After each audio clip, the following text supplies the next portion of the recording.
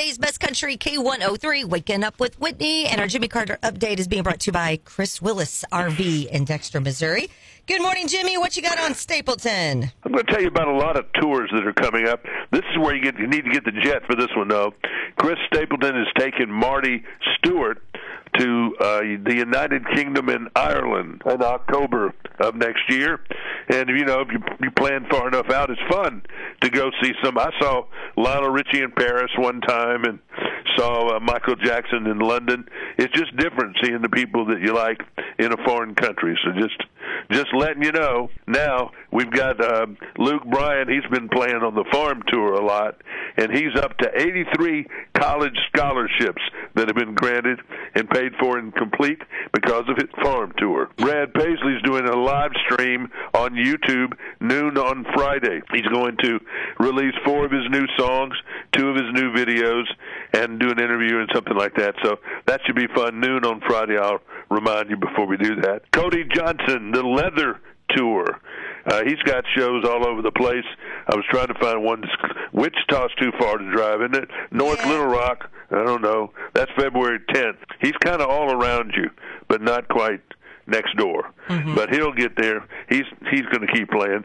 Cody Johnson's one of the hot acts in country music, no doubt. The Lady Antebellum Group was on the Today Show today. Their new video and song is called Love You Back. Dolly says not going to tour for the Rockstar album. She said, I'd rather be home. Well, she's just being honest. She'd just rather be home. Luke Combs, she doesn't need the money, believe me.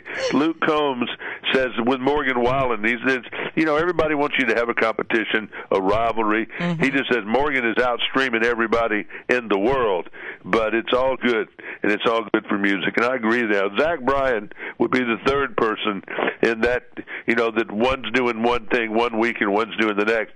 Zach Bryan might be more competitive than all of those because he does seem to have more of an edge. But I think Morgan and Luke, do-de-do, just bring my millions to me. David McCallum, Ducky from NCIS, dying last night right before they did their 3 hours of NCIS. That was kind of weird. He was 90 years old.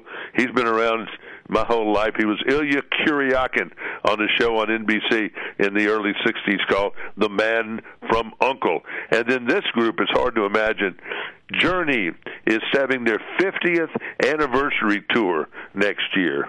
50th anniversary tour for them. It's just crazy.